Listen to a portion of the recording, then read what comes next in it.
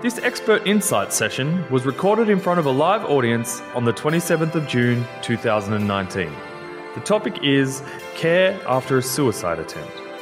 On the panel we have Dr. Fiona Shand, Senior Researcher at the Black Dog Institute and Clinical Psychologist. Annie Petherbridge, Support Coordinator at Wayback.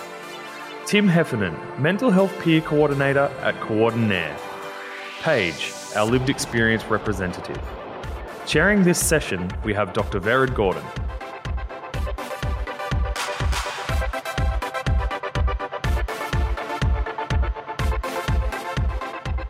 So I might start actually with you, Paige, and perhaps this is really the setting for this whole conversation. Do you want to tell us just a little bit about what you've experienced and also, what's that been like for you as a family member?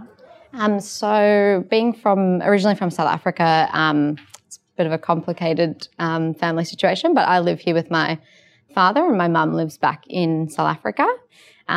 So she was diagnosed with bipolar 1 disorder probably when I was very, very young. And she's had quite a challenge with her bipolar as well as anxiety and depression. And in South Africa, the services are certainly not up to scratch there. So a lot of her challenges went unseen, especially as a family member as well. We weren't very much educated on what was going on for her. It was very much under the carpet. She's attempted suicide about 4 times when I was little, of which I didn't really know much about most of them. My family obviously tried to keep it under wraps, which I guess I didn't learn much about until I got older. And last year she had attempted another time an overdose of medication. So it was very sudden for a lot of us. Part of the family, we didn't really know that it was something that would come up again. So I flew back to South Africa as soon as I found out from my sister what had happened. And so I guess a lot of things go through your mind when a family member goes through something like that. I think I felt quite guilty. I didn't really know why she had done it, the reasons behind it. I don't think a lot of us really do when someone's in that position. Also felt quite hopeless being in a different country. I guess for some people who have family overseas, feel a lack of control over any what's happening there for them and keeping track of their safety plans or keeping in touch with, the doctors and psychologists. So I think for me that was quite hard, not really knowing where she was with her progress. Other family members who were actually with her, so her parents who she lived with at the time, as well as my older sister who lived in a different state. Again, I think my mum was in a position, she was suffering quite a bit of an empty nest syndrome of myself being in Australia and her older daughter being in a different state and had a lot of things going on that she just felt she couldn't handle. She'd been on medication for many years. So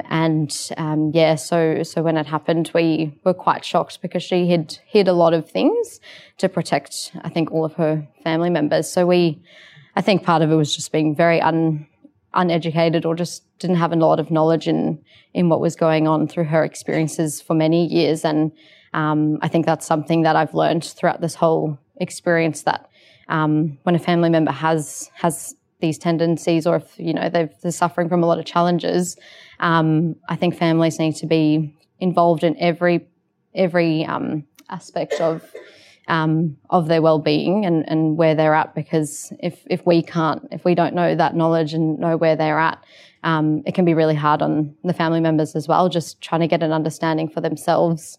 I had to try and really understand and accept where she was at and realise that it was really quite a call for help at that stage. So she's well now though. She went through a lot of therapy, went to a few clinics, and was in ICU for a week when it happened. And so we've gotten quite far in her progress, but it's been a long road. So yeah. Thank you for sharing that, Paige, and it will be interesting for us to hear more about what you found out, what education has made a difference for you. So we'll talk more about that as the evening goes on.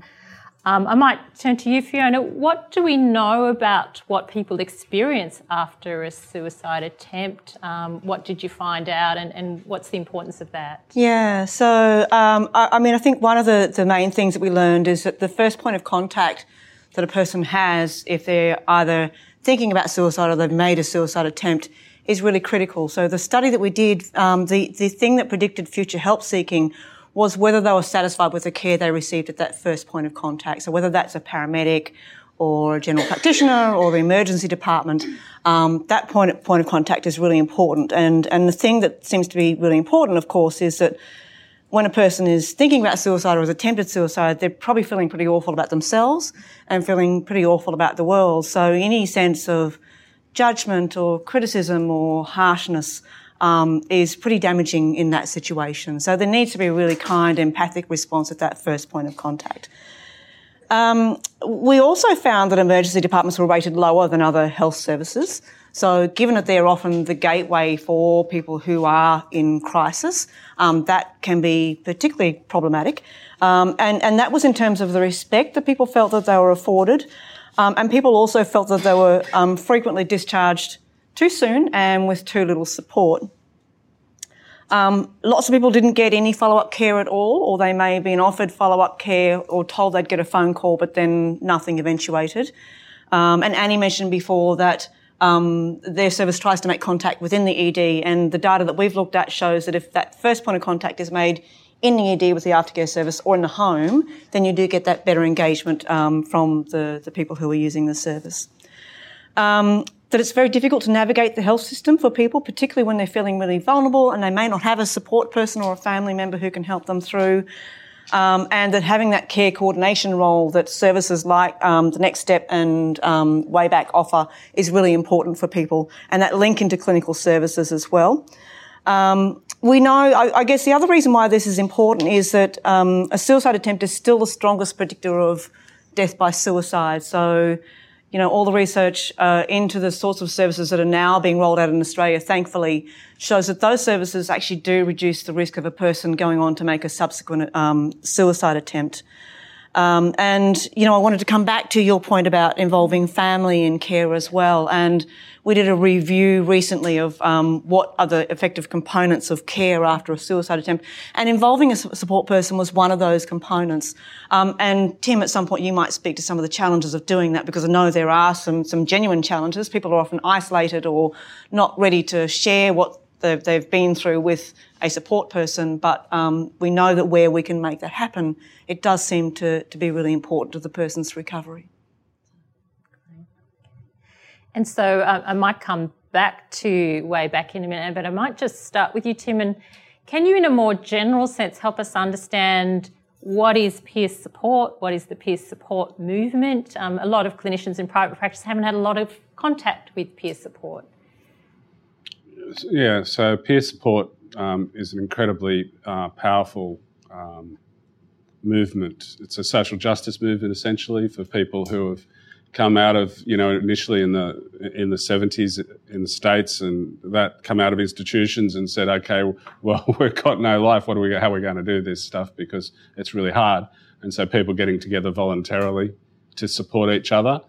And that's evolved into paid positions, which we're really promoting as a very strong and new workforce in mental health of people who have lived experience of mental illness, or in the suicide prevention space, it could be lived experience of suicide attempt, ideation, bereavement, that people are working from that peer perspective. So it's about sharing stories of your own experiences of illness and recovery.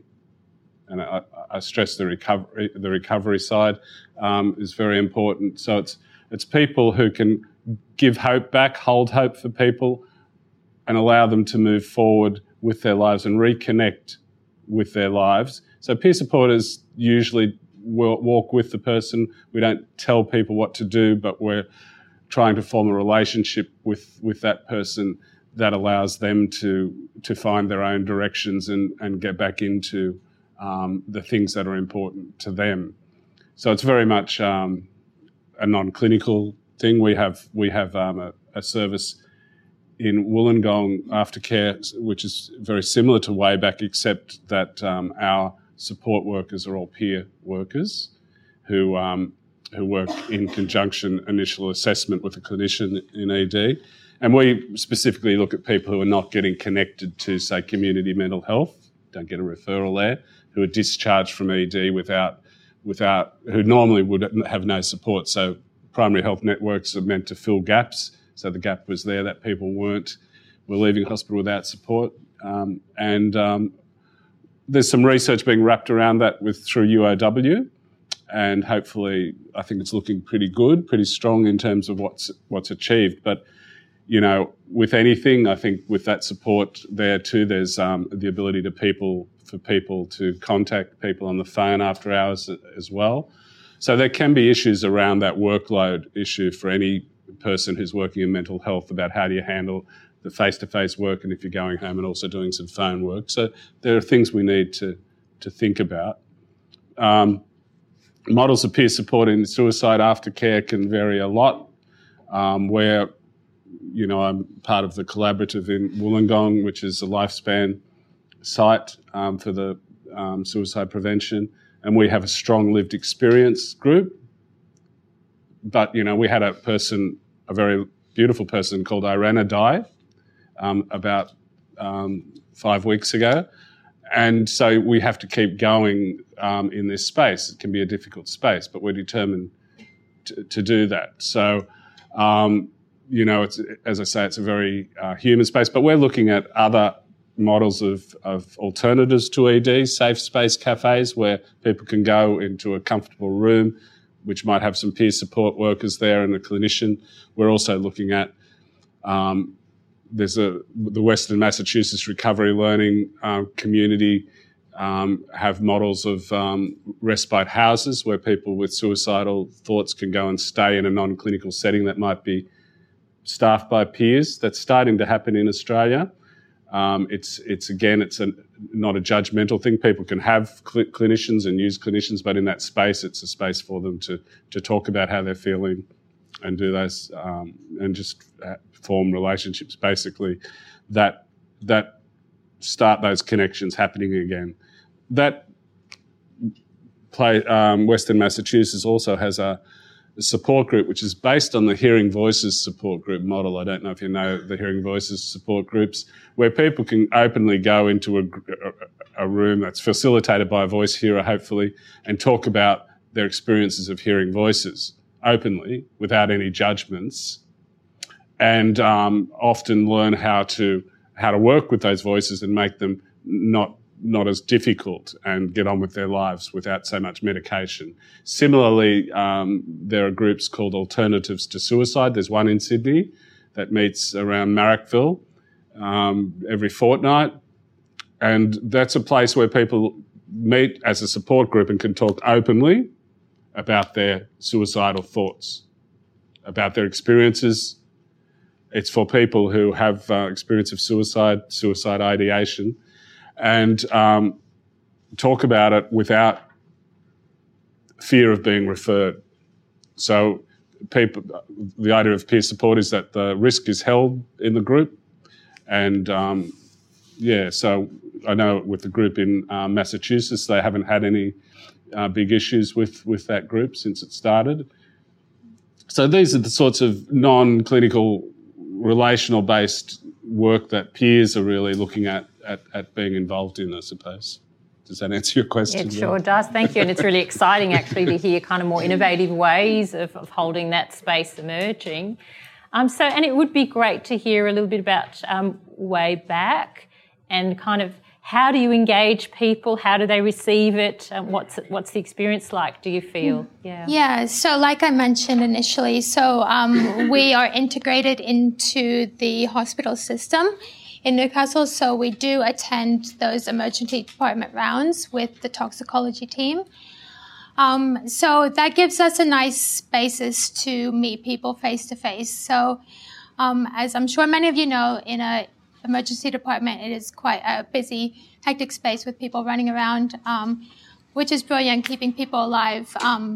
But as a support coordinator, I get to go in after a toxicology consult and have a quick moment with a patient and just provide them with a momentary positive human interaction that they may not otherwise have had in quite a long time, or they might not have in that 4 hours that they're in emergency. So you get that chance to really kind of connect with somebody, learn their face, their name, a little bit of their background about what led them to that space, what was going on for them that prompted them to take the overdose. And then you get to introduce the service, ask them if they would like follow-up, and then we monitor the system and contact them within 24 hours post-discharge. So number of people, in fact, I think the majority of people will go home that day. I think it's about 15% of the people that we meet will go on to have a mental health admission in a mental health unit. So the majority do go home that day, and the next day we're able to ring them up and, you know, I might say, I'm Annie, I met you yesterday. How are you going since you've been home? And you can have a little bit more time to kind of explore what happened, how they found that experience, what happened leading up to it. And it gives you kind of a really nice starting point of engagement to kind of initially just get going right into safety planning. So what we find is that meeting people in that very quite low point is a beautiful catalyst to start talking about what are the other options besides attempting suicide, and what can we do to help you along that way. Fantastic. And so, Paige, I might start with first your mum's experience. What do you think your mum most needed after the attempt? Like, what were the things that would have made or did make a difference in her post-attempt? I think something like way back is hearing about it is probably crucial, that first point of contact. My mum had quite a bad experience with the ambulance service. They actually wouldn't take her to a private hospital until they had that private health card. Whether that's dissimilar here, there may be experiences that there is, but we struggled to get her straight to hospital after she was found after the overdose. And I think she went straight into ICU, so she was actually unconscious for a few days. So that first point of contact was actually myself when she woke up.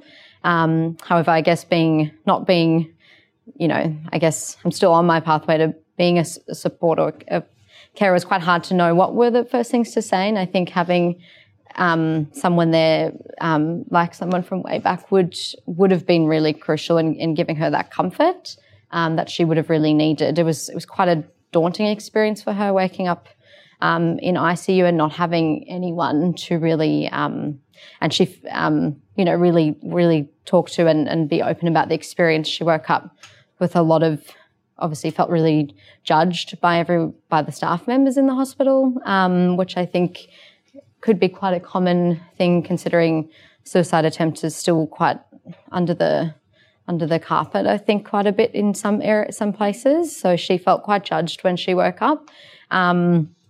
And I think having that support there to start with, and encouraging her to actually talk about it would have been the most helpful thing that could have come out of her experience. She went straight from ICU with no explanation, straight into a mental ward, like a clinic. And the only point at which I knew what was going on was actually trying to get an appointment with the doctor themselves, because I wasn't given any explanation of her status. So we really didn't have any knowledge as family members or herself, considering she needs to be fully aware of where she's going. And I actually had to tell her where she was going next. She thought she was just going straight home. And that was really hard, not having a professional being able to explain the process and make it a bit easier for her. So I think that was probably one of the biggest struggles. Yeah. And so Fiona, what does the research tell us are the important components of care after an attempt? What works and what doesn't work? Yeah, so as I said before, we've just finished doing a review of this, and there was one thing that emerged really clearly as being very important, and it's the only thing that really emerged from a randomised controlled trial, and it was client-rated, I should say, therapeutic alliance as being the thing that protects people from making a subsequent attempt. So we looked at all the other service features, and there were some that looked, we were able to draw some inferences about what was important. I'll go into that in a moment. But really, every time we look at the modality of therapy or a service model, and then we add in that therapeutic alliance, so the extent to which the person feels that they're working collaboratively with their clinician towards common goals, that they're accepted, that they're not being judged, that they're getting an empathic response. That is the thing that predicts better outcomes. So that came out as the clearest factor in the research that we did. And coming back to some of the other things we've talked about already, so where possible, engaging family or a support person in the recovery process is important. Tim has spoken about the peer work, and I know some of the qualitative evaluations where there is peer support within the model, the feedback is generally that that is one of the most valuable components of the service that's being provided or the support that's being provided. Annie mentioned following up within 24 hours, and again, that seems to be really important in terms of longer-term recovery and reducing the risk of a subsequent attempt. When a person is first discharged from the ED or from another health service, they're often feeling very raw and lost and vulnerable. So knowing that they're going to get that quick follow-up and that kind of reassurance that there's someone there to support them through their recovery, I think is really important. Face-to-face contact first emerged as being important. So that first point of contact is face-to-face, but then subsequent contact can be over the phone or some other way. But it is important to get that person-to-person contact happening. Care coordination is important. As I said, people struggle to navigate the health system and often feel quite let down by the health system. So I think where you've got that care coordination integrated with clinical care, so a care coordinator working alongside clinicians seems to be the way of getting the best outcomes for people. A lot of our health service delivery is not funded to support that very well. So when we think about if you're a psychologist working in private practice or a general practitioner, Medicare doesn't really fund that kind of work all that well, but it is important nonetheless. So they would be probably the things that have emerged from the work that we've looked at as being the critical components to good aftercare. So I might ask this question to both you, Annie, and Tim. Maybe if you want to start, Annie. One is, what's the secret to keeping people engaged? Because as Fiona was mentioning, it's quite hard to get people to come to care and then want to stay in care. And secondly, what do you think are the issues where you make the most difference in the services that you provide? Yeah, so kind of bringing it back to what you mentioned about that stigma, I think there is that stigma around suicide attempts, unfortunately. And a lot of people that I meet talk about their feeling ashamed or embarrassed about what has happened, and they want to know, is it common or is it normal? And it's kind of nice to just not, I guess in this role, you work so much with suicide and, perhaps have personal experiences or know somebody, you're able to kind of just normalize things and not escalate it, and you really explore what's going on for somebody when they do think about suicide. So, for example, if I was speaking to somebody and they told me that they were thinking about suicide at that moment, it wouldn't be alarm bells going off. It would be exploring those thoughts and, what is your level of risk compared to your usual risk state, and how does that compare to other people who have attempted suicide? And is there a time of day that you might feel more at risk, and can we put in some strategies around that point? Maybe a phone call with a family member, or, sending an email to a long-lost contact or something. So kind of not panicking or not judging when the word suicide is mentioned, but kind of more just exploring it as any other type of emotion or behavior, and giving somebody the space. So to go back to your question, what works, I think is, as a non-clinical support service, we have the time and the space to really go in depth and explore what is going on for somebody, and the time around those suicidal thoughts and how frequent they are, how intense they are, what has worked for them in the past, and kind of develop coping strategies or identify reasons for living. We really do have the time to get into that with people. And I really feel that people value that. And they can go away from their 12 weeks with us with a concrete safety plan or a wellness plan, and maybe be able to choose a different option next time things get difficult instead of suicide. You can say this is a 6-week intervention, could be 12-week if a person needs more. Some people will choose to have 1 or 2 sessions and then that's fine for them. Some people might need more. We have to be flexible. So we really have to be attuned to what the person wants. We talk about person-centred care in mental health. It's got to be person-led care, where we allow that person to articulate as much as they can their needs, and then where our job is servants to those people in our work. And I think it's really important that they are able to choose that without coercion and stuff like that. A lot of people won't access services like, my experience as a young man with psychosis and police and ambulance and things like that, and seclusion, restraint, made me, perhaps the most suicidal I was ever in my life. And I've never made an attempt, but in terms of intent was when I was being discharged as a 25-year-old person from Kenmore Hospital in Goulburn, totally hopeless, totally nothing there. My job as a teacher had seemed to disappear. My relationships had gone. I was on these medications. As I said, there's all this inherent violence in our system. We've got to recognise that stops people from wanting to use it. Those entry points, I think, are really important. They have to be smooth. And, what do you do? How do we react as a public mental health system?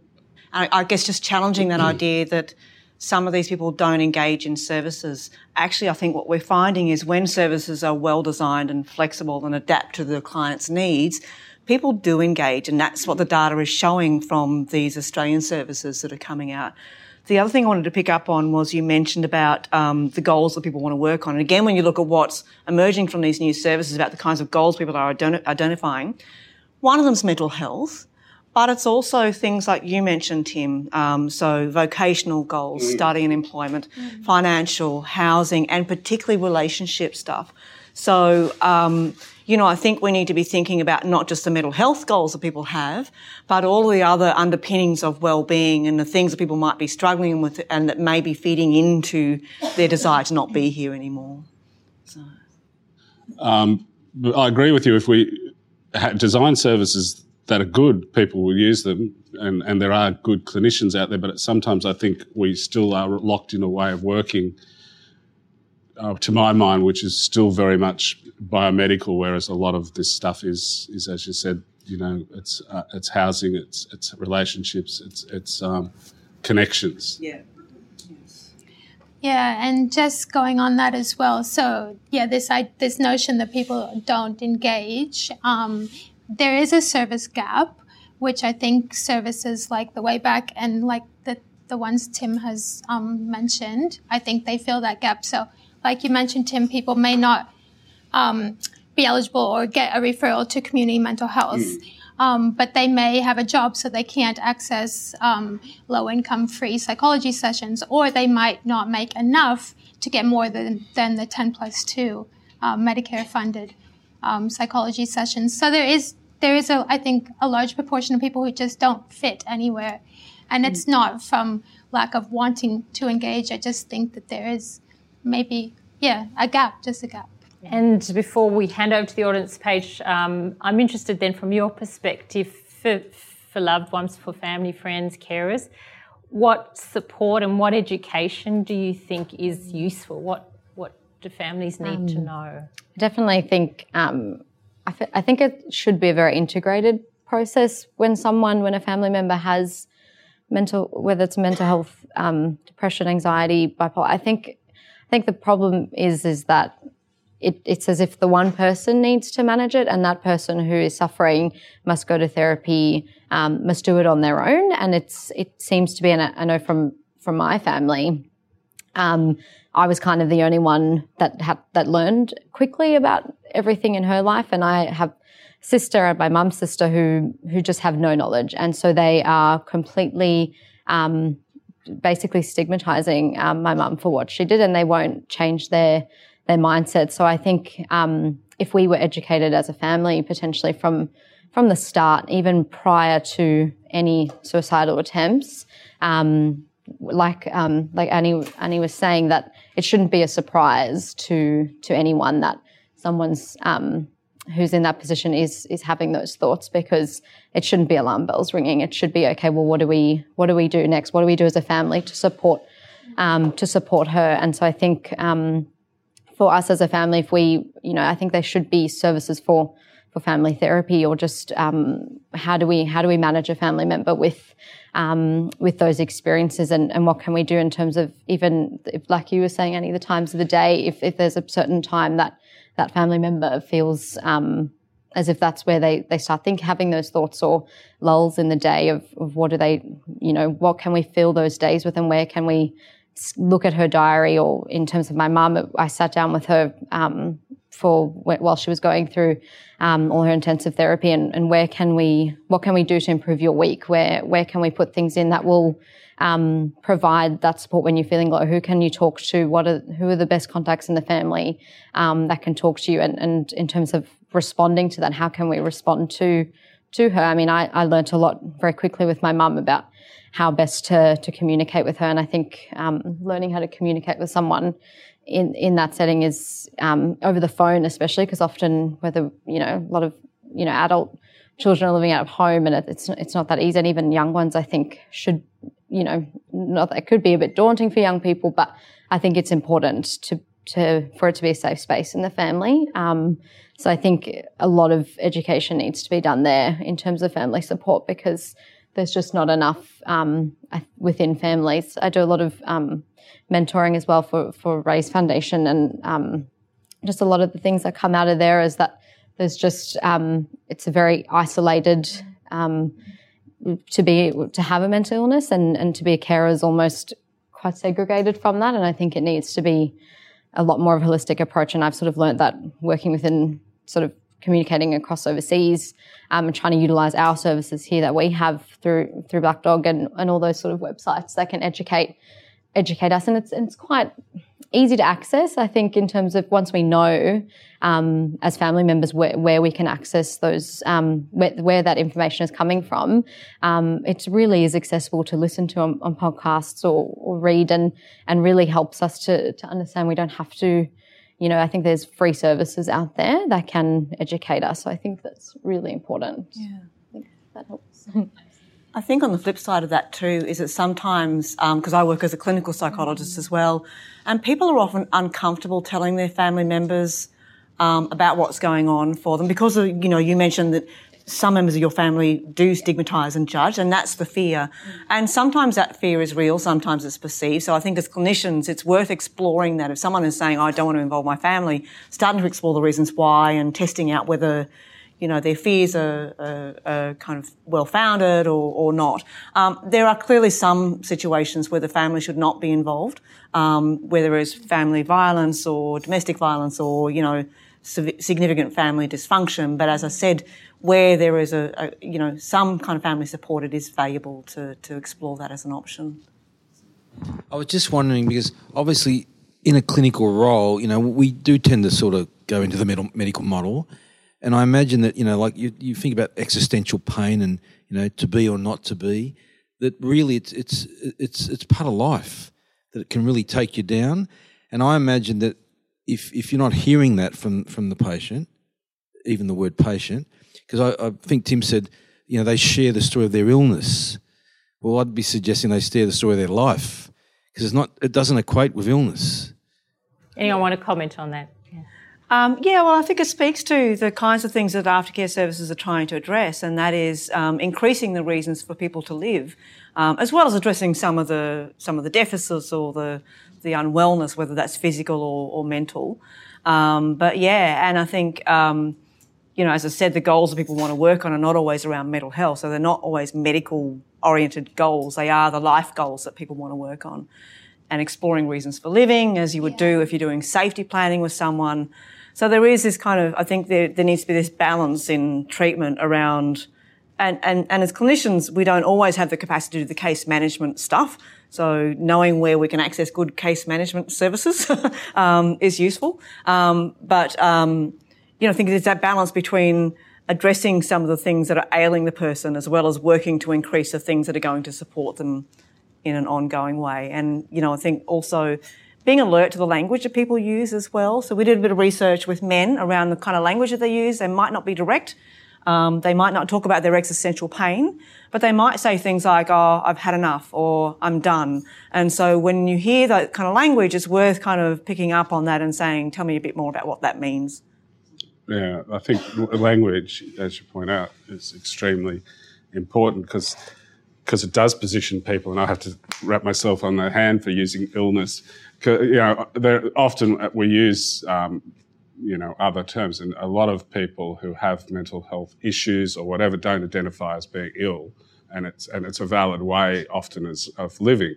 I have a diagnosis which comes out of the DSM-5. I've had 2 in my life. I started out with schizophrenia, and then I got bipolar 1.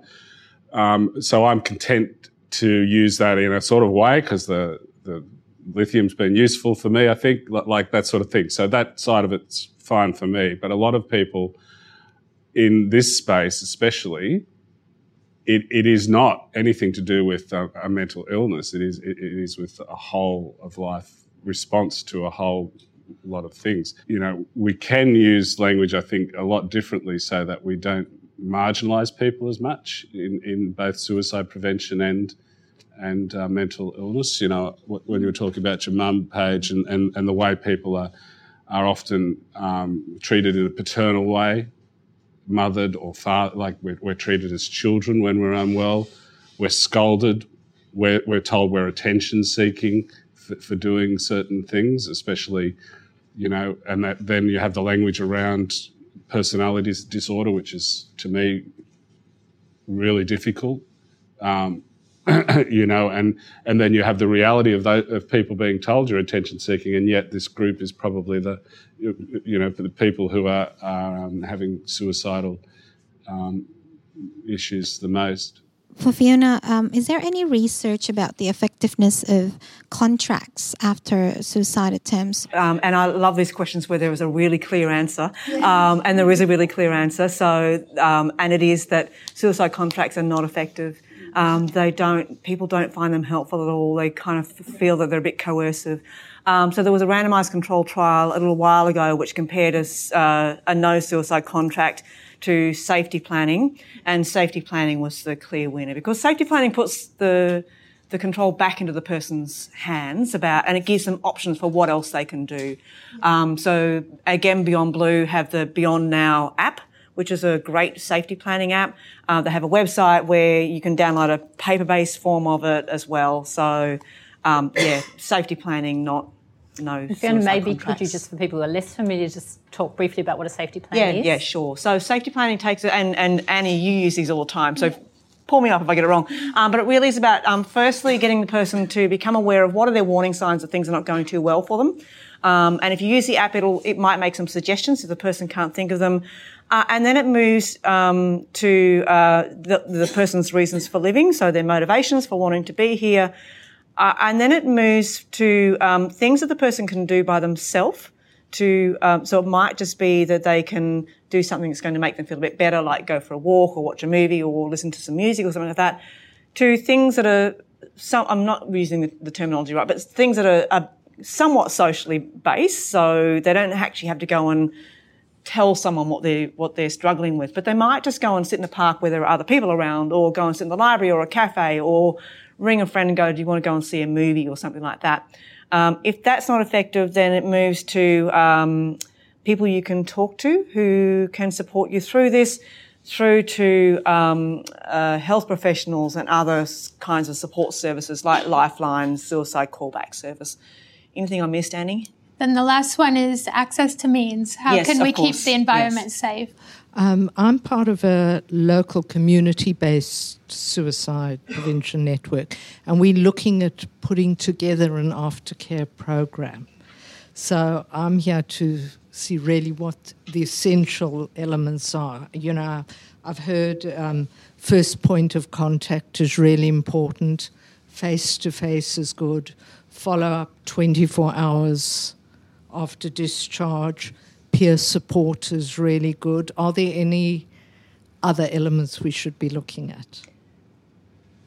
I'm going to go out on a limb here, but I think it is supported by the research, and say that when an organisation is setting up this kind of service, it needs to look at its own culture and to make sure that it is focused on the client's needs, it's flexible and adaptable, and also the kind of people who are being hired into these roles as well. So the kind of person that you hire for this role is a bit special, like Annie. So I think making sure that those processes are right, that you've got the right selection processes in place, that the model is flexible enough. I think issues around peer supervision, if you have peers, but also very important is that how can you develop and sustain the relationship with the ED, with the local health district, and work in that quite complex area. And but good luck. So one of the things that Beyond Blue is now doing is that they are installing a staff member into each of the EDs where they're referring into the service, because one of the challenges that these aftercare services are facing is that ED staff are not used to referring into the service, so they're not always getting the numbers. It's a constant battle to get the referrals coming through. Wasn't the case in Newcastle, but it's been the case in some other areas as well. For Annie and Tim, as a clinician in the private sector, how do I work well alongside either of your services? Because I guess often people experience separation, where they're either being looked after me as a GP or a psychologist or an aftercare services. What is the best way for us to combine? Yeah, so with the way back, we like to stay in close communication with the GP. So as soon as a person engages with our service, we send a letter to the GP letting them know about that. And as well, if the community mental health team or the acute care team are involved, we like to put in a phone call to them, let them know that we're involved as well.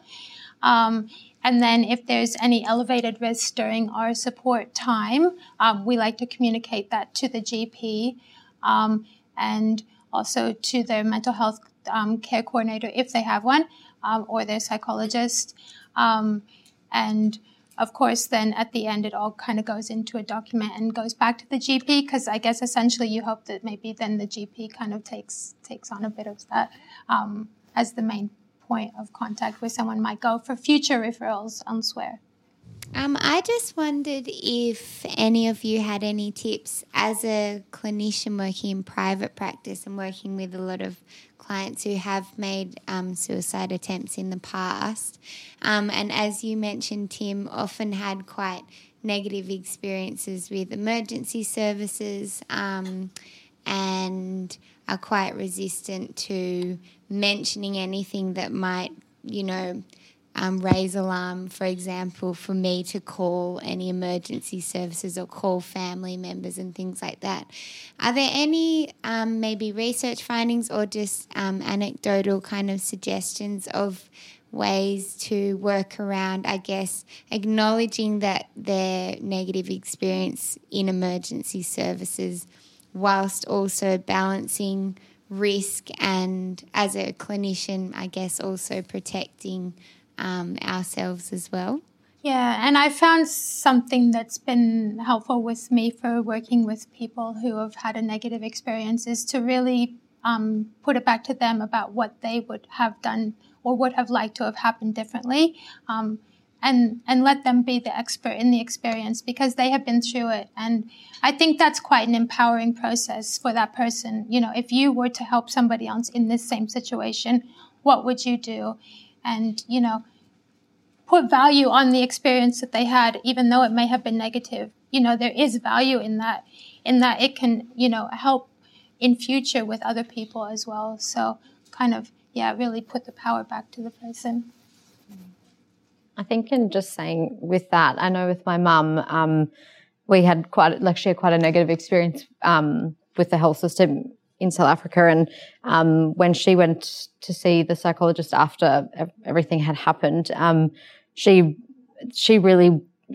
really did explain what her negative experience was, and you know what she would have liked to have had. And so I think just having and then coordinating that to her GP as well, it gave just a better insight into, you know, what she also wanted as for like in terms of long-term support as well, and how she would like her psychologist to approach her in terms of, I guess, communication as well. But like you said, it just gives that autonomy, and that it's you're not having someone tell you what to do or how you should manage your situation. It's you have ownership over it, and I think that really increases their, I think, resilience through it as well.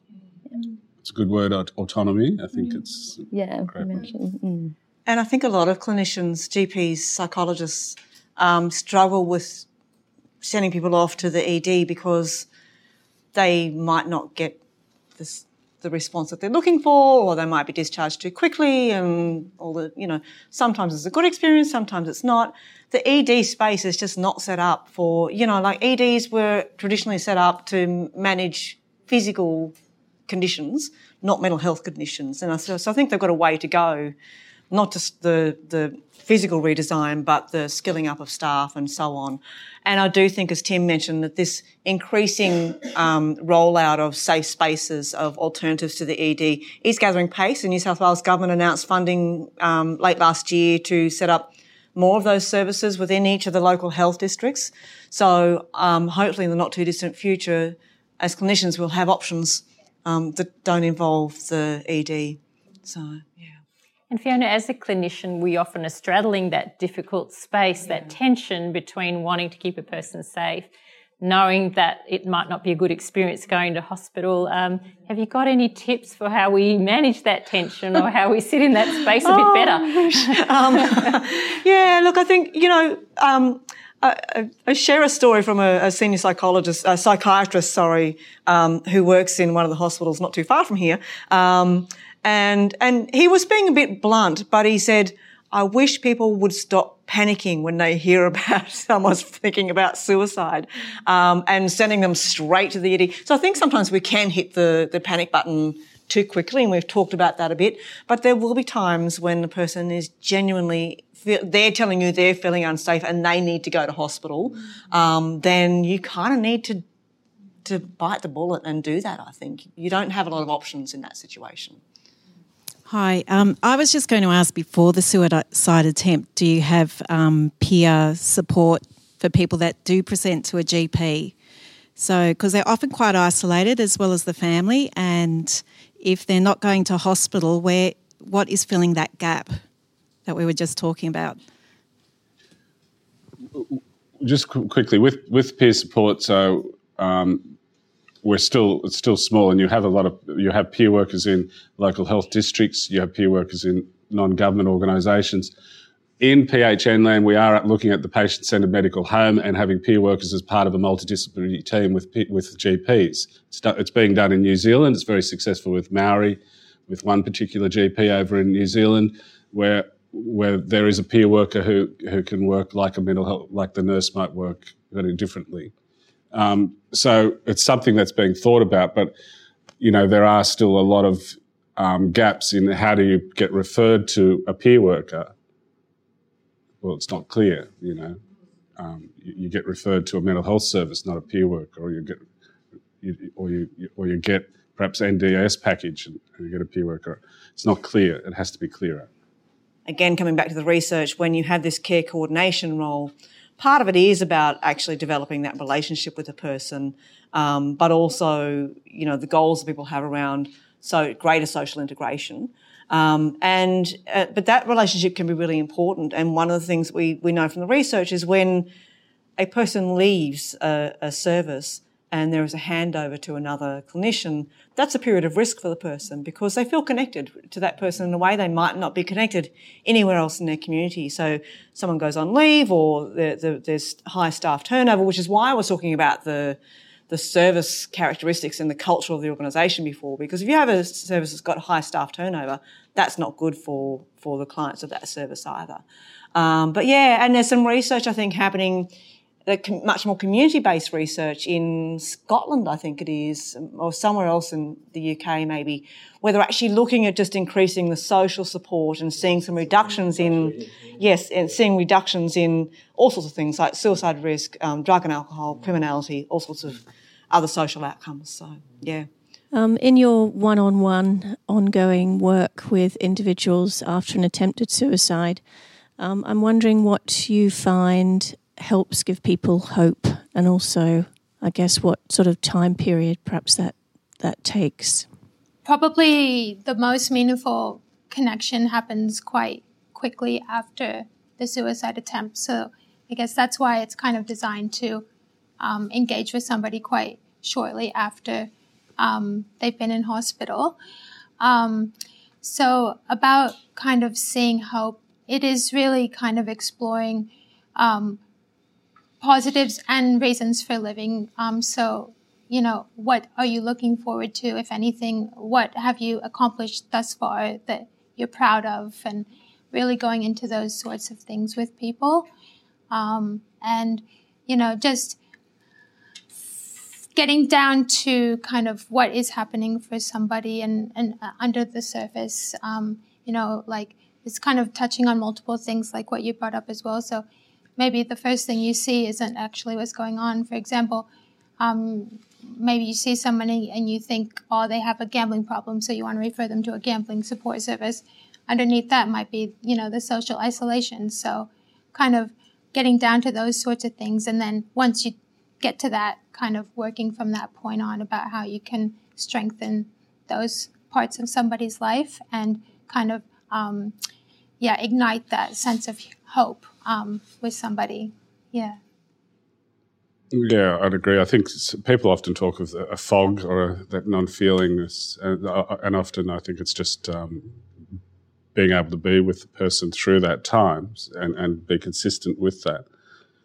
I think there's a Hungarian poet, I think he's Hungarian, Miroslav Holub, who wrote a poem called The Door. And it's just, you've got to, at least open the door there. Outside there'll be something out there, and just, allow people to find their own way. I think the essence of peer support is just really, walking with that person, and because you've navigated some of that system before, you can make their walk a little bit easier or easier to navigate. But ultimately, it does take time. That's why I think it does have to be flexible. It does have to be human. Paige, what do you think made the most difference for your mum? Like, what helped her the most in her recovery and feeling? I think she had quite a few bad experiences with different psychologists, I have to say.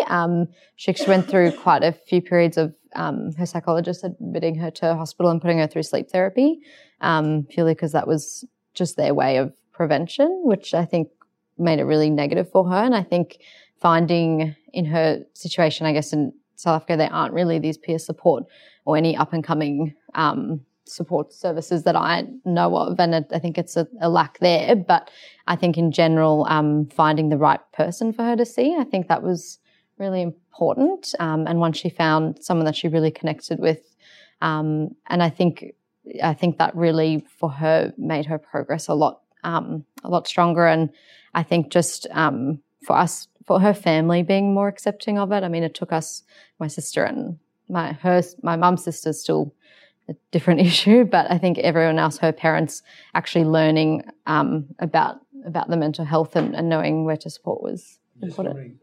Yeah. You may not know the answers, but yes. What do you think were the qualities of that therapist that made that connection? I think it was just such a unconditional sense of acceptance of what she had done. Not done, but what she was going through. And I think I know all psychologists and all people in this area have no judgment, but I think it was the body language, because I went in for one of the first sessions as my mum wanted me with her. It was just a sense of, I mean, even I felt it. It was body language, eye contact. The psychologist had so much awareness about how she approached that first session.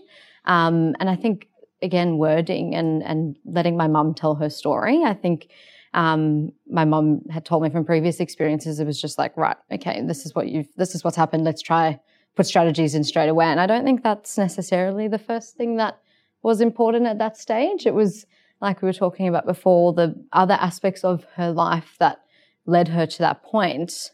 It was almost like what had happened wasn't even spoken about. It was letting her tell her story from the beginning. And I think from my mum's previous experiences, having someone just listen and just sit there and just not be, right, I'm your psychologist, we're going to put in place what we need to do. And of course that came in after, but it really was just, I think, and voice tone as well seemed to be something that my mum said was that she really liked. It was just a really sense of calmness. And I guess that's what everyone tries to do in this industry. But yeah, I think that body language and communication and wording, I think, were big things.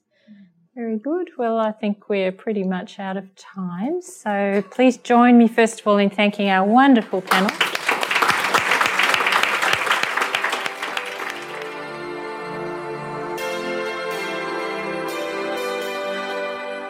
Thank you for listening.